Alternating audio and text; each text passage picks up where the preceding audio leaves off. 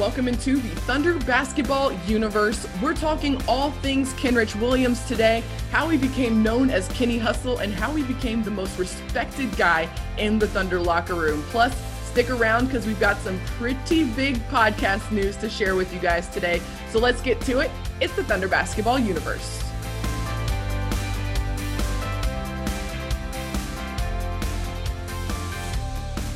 Gallo, I don't know about you, but it's kind of hard to believe that we only have a couple of weeks left until training camp begins, which means that our off-season long series of player features is coming to a close. We only have a couple more left before the season starts. That's right. I'm going to have one next week on Ty Jerome, and we can talk about him a little bit today, but I know you've got a big one out on Kenrich Williams, and we got to talk about Kenny Hustle because as we're wrapping up this series, he's one of the guys that really came on and burst onto the scene, Paris. Became a fan favorite, became a favorite in the locker room as well, and I want to hear from you kind of what you learned over the course of digging deep on Kenny Hustle. Yeah, I got a feature out on OKCThunder.com. It is called What It Means to Hustle. And if you ever want to look for a definition of hustle, you'll open up the dictionary and there's just going to be a little picture of Kenrich Williams right there on the page, because he really has defined what it means to hustle. And it goes beyond what we saw on the court during this past season. It goes beyond just his NBA career. It goes all the way back to him as a teenager and his brothers helping his mom get, they're picking up jobs and mowing lawns to help her pay bills. That's where it starts for Kenrich Williams. And all of that has built up to what we see on the court. And for me personally, I look at this season, and Gallo, if you'll remember, at the very outset of the season, he wasn't really in the rotation. He wasn't getting much playing time. And then he started becoming that leader of the second unit. And we started to see a little bit of what Kenrich Williams was capable of and why he earned that nickname, Kenny Hustle, to begin with. Yeah, well, I just take Shai Gilgeous-Alexander's words for it. Kenrich is a dog, and that's straight out of the lips of SGA. He does all the little things, makes basketball plays on both ends of the floor. And what you saw last year, Paris, was that the combination of all of that, the hustle, the grit, the diving on the floor, the setting screens, the rebounding at his position, in addition to an absolutely incredible shooting year from the three-point line. Yeah. He didn't take a ton of them, a little bit less than 2 a game, but he shot 44% from 3. And I mean, that's the definition of a 3-and-D type player that every single team in the NBA is looking for. And so for the Thunder to get him in that trade, and, I think outwardly he was not seen as, somebody that was going to make this huge splash as a part of that trade, but he sure did inside the Thunder locker room and on the court in those 66 games that he played. And what we saw from him shooting and those offensive numbers that we saw, the 44% shooting, a career best, that was born during what he was doing off the court when nobody was watching. He was not only just getting shots up and working really, really hard during practice, but he was also working to make sure that he was taking the right shots, to understand where he needs to be in the offense so that he can be selective and take those in rhythm shots, the higher quality shots, and the shots that have a higher chance of going in. So the mixture of the shot selection plus the hard work he was putting in off the floor resulted in what we saw on the floor. That same sort of formula worked for everything else we saw out there. Do you remember the Breakfast Club, Gallo? You remember talking about that Breakfast Club? Of course, yeah. He was out there 3-on-3 playing pickup with a bunch of other low-minute guys on the roster and getting after it. We remember hearing from guys talking about how he was spilling it during those early morning 3-on-3 scrimmages when nobody was watching. That's when the lights are off and people are just, there's not an audience there. And then you see what he does on the floor. Well, that hustle mentality, the Breakfast Club mentality, that extends back to his family life, his childhood growing up, as you mentioned. But also, I remember hearing about during kind of the COVID off season, he would go to the gym with his wife, and the two of them would get shots up together. So truly like a love and basketball type situation going on there as well. And really just, I think holistically, as you look at Kenrich Williams, this is something that is a part of his life, his DNA, is continuing to get the work in. It's a part of his family life. It's part of his background, his heritage. and it's part of what he does as a professional every single day. And I think that word pairs, professional, is really what epitomizes Kenrich Williams. Is he gave the team everything that he had every single day, and they knew what to expect from him on the court day in and day out. It's consistency, right? And that's what really every player is striving for in some form or fashion, whether it's consistency in terms of scoring, consistency on the defensive end. For Kenrich, it's consistency and energy. You know what sort of effort and energy and intensity and hustle you're going to get from him every single night. And it won't change regardless of whether the team's up 20, down big, coming from behind. It's a second night of a back-to-back. It's the fifth game in 7 nights. It doesn't matter. You're going to get the same energy from Kenrich Williams. And that's something that coaches really appreciate, teammates look up to, and especially for a guy like Kenrich on a really young roster, that's an opportunity for young guys to see what that looks like. And I think it really rubbed off on a lot of guys as well to see that. And it was really good for guys to understand what it means to bring it every single night and be ready to go. Yeah. He was one of these guys that just continued to show players how you can have an impact without the ball in your hands. Yeah. And that when you do get the ball in your hands, if you're making wise choices, if you're being judicious, if you're not trying to do too much, you can also be extremely efficient. I mean, he ended up with, I think, the second best 3-point shooting percentage off the bench in OKC history. So he started 13 games. He still managed to shoot 44% when he came off the bench for the Thunder. That's incredible. But he also had a ton of his points come off of turnovers. Over about 20% of his points came off of turnovers. And so he's finding ways to get those junk points, not only the catch and shoots, but also the points that are not going to necessarily take away from the high usage creator types, the SGAs, the Teos, the guys that are going to have the ball in their hands and trying to attack downhill. Kenrich is a guy that's going to feast on just the opportunistic plays. And that's where he prides himself, right? It's the intangible plays. And we saw that play out, even though he did pride himself on those intangible plays that don't necessarily show up in the stat sheet. The numbers do not lie. It was very evident where he put his priority and his energy and where he valued himself on the floor. And one thing that really stuck out to me, Gallo, one number that you've been tracking, obviously the entire season, was Lu Dort's offensive fouls drawn. And nobody's touching Lu Dort, okay? He's 50s. He's way up there, okay? That's an untouchable number. Second on the list, kind of more back to reality, was Kenrich Williams. He had 15 offensive fouls drawn, and I think that speaks volumes to what he was able to do on the floor. He's always going to be in the right spot defensively. He's willing to sacrifice his body. The other number that really stuck out to me, Gallo, he was second in steals. He had 55 this season. And then third in offensive rebounds. He had 84. Those are 3 vastly different defensive categories and ways to impact the game defensively that Kenrich had a hand in all of them. And I think that showed off, one, his versatility on the floor, because you remember he was guarding all sorts of different kinds of players out there on the floor, and his playability to be able to be effective in all of those different areas. So that was one thing that really stuck out to me about Kenrich, was his value wasn't necessarily in the numbers that you saw on the stat sheet, but either way, they still showed up.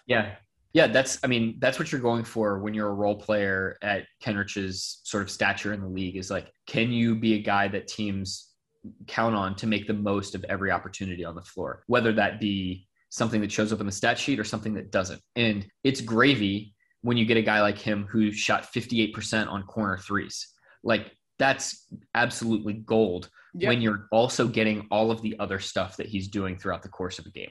Mentally, though, the one thing about Kenrich is every time he stepped on the floor, everything that you saw stemmed from just him being grateful and him wanting to make the most of every opportunity that he has on the floor. Because you have to remember, Gallo, this is the only season out of all 3 seasons that he's played in the NBA. This past year was the only year where he was available and healthy to play the entire year. The previous season, he had a back injury that kept him out over half the season. And then his rookie season, he was floating in and out of the G League. And so this was the only opportunity for him to really be able to be out on the floor and make an impact in the game. And so you really saw from that gratitude, all of this other stuff spilling out, the wanting to make the most of every opportunity on the floor, the hustle, the intensity that never died. All of that just stemmed from him being grateful to play basketball. He really credited the Thunder training staff, the coaches, everybody that helped them make sure that they kept their bodies and minds right throughout the course of the season, because this was a really hard season. You know, the 72 game condensed schedule. There's a lot of people that ended up, you know, not being able to make it through the season healthy. If you look across the league, Kenrich was able to. He said, yeah, it was tiring throughout the course of the year, but there's no other job that I would want than this one. And that right there is how you earn the respect of everybody in the locker room. Right there, that mentality, that consistency, and that sort of leadership. So kudos to Kenrich. I am very excited to see how this next season unfolds for him, because Gallo, he's been working this off season. Of course. Yeah. I mean, you're not going to see much from him. You're not going to see a lot of Instagram posts. You're not going to see the stories of him, slashing to the rim and dunking, but he's quietly, secretly there in the lab getting himself ready. Like I mentioned earlier, that feature, if you want to know more on Kenny Hustle, there's a feature out on OKCThunder.com. It is called What It Means to Hustle. But Nick Gallo, you've got one coming down the line, one on Ty Jerome. This will be our last player feature of the offseason. Gallo, give us a little insight. What are you looking at for Ty Jerome? Well, I just think his story is so fascinating, given, we were just talking about Kenrich and his injury history. Ty has had, injuries that completely derailed his rookie season and, some of his sophomore NBA season, yet he used the G League bubble to get back into the flow, and he came in gangbusters, did an incredible job for the Thunder when he came back from the G League bubble and was able to make an impact in the rotation. He was an effective three-point shooter. He was really effective as a point guard and playmaker for the team. We saw the passing chops. We saw just sort of the intensity and the ability to lead a team. We saw the 42% shooting from three.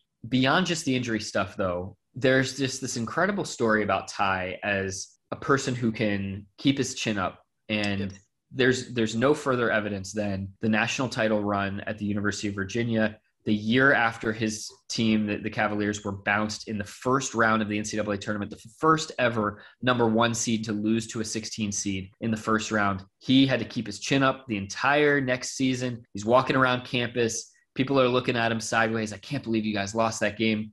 No matter, he kept his chin up.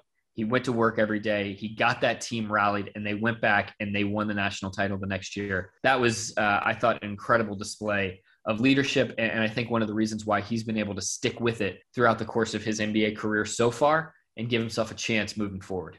And he's got some incredible minutes this past season. We like you mentioned, the shooting, his ability to impact the game on the offensive end. So that's something I'm definitely looking forward to as well in this upcoming season, to see how he's able to layer onto that and continue building onto that. Because just like Kenrich, he's a guy that we know is going to work hard and put in the work to make sure that he's ready to go this next season.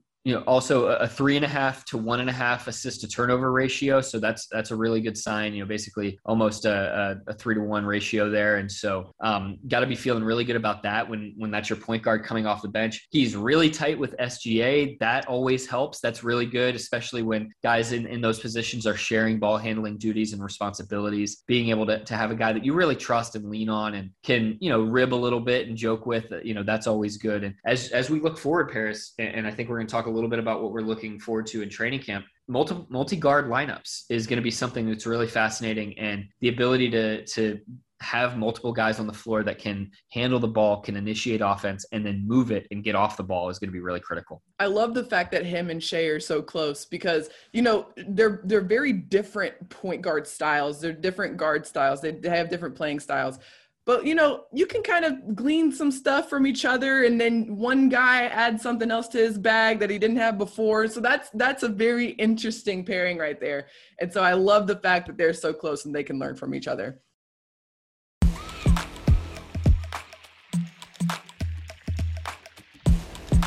Training camp is right around the corner, and your Thunder Insiders have you covered, because we've got our eyes set on training camp. We're looking forward to it. We're preparing for it. There's a lot of good things cooking up here in the Thunder basketball universe, but let's take a look, Gallo, at just a 30,000-foot view.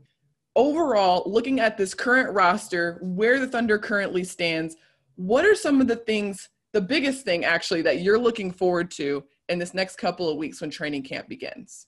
I would just say getting to see a healthy, full team with a rotation that Mark Daigneault is kind of looking at and trying to set and trying to play with. I know there's going to be a lot of different guys that are going to get opportunities for minutes, especially in training camp, especially during these preseason games. But having a healthy Shai Gilgeous-Alexander on the floor is probably the key to seeing kind of how everything lines up. You can definitely learn a lot from minutes where you get Darius Bazley and Aleksej Pokusevski together, and you get Ty Jerome and Trey Mann on the same floor or whatever. But having Shai really is the thing that gets the whole thing ignited. And so being able to put Derek Favors in pick and roll with him, being able to utilize, a big guy like Mike Muscala in a pick and pop, and then having players like Kenny Hustle who can shoot the 3 ball in the corner, guys around that sort of main gravitational pull of what the Thunder's trying to do offensively. I think that's really critical. And then defensively too, I think you need to see where everybody's at after one more year of looking at film and seasoning and understanding and recognizing personnel, because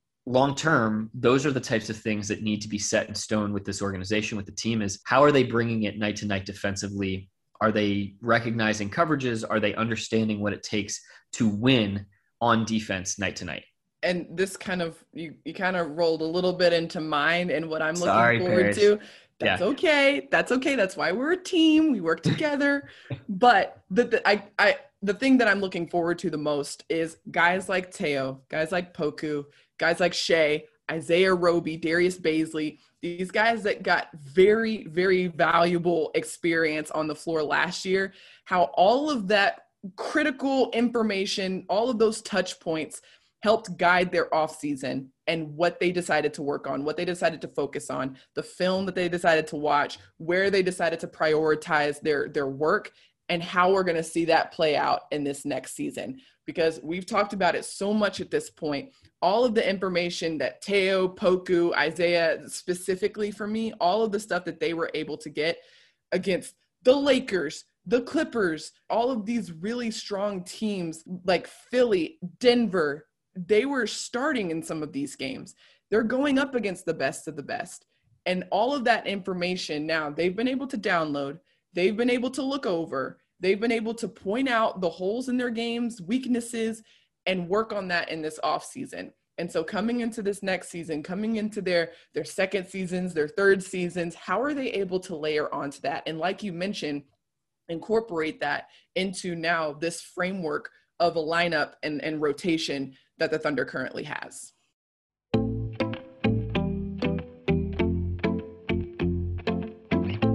Before we let you go on this podcast, it's our job as insiders to keep you up to date, in the loop with everything going on. So here are a couple of quick housekeeping items to keep an eye on in the next couple weeks. Yeah, so first thing, just be on the lookout for the schedule for the Oklahoma City Blue coming up over the next couple days.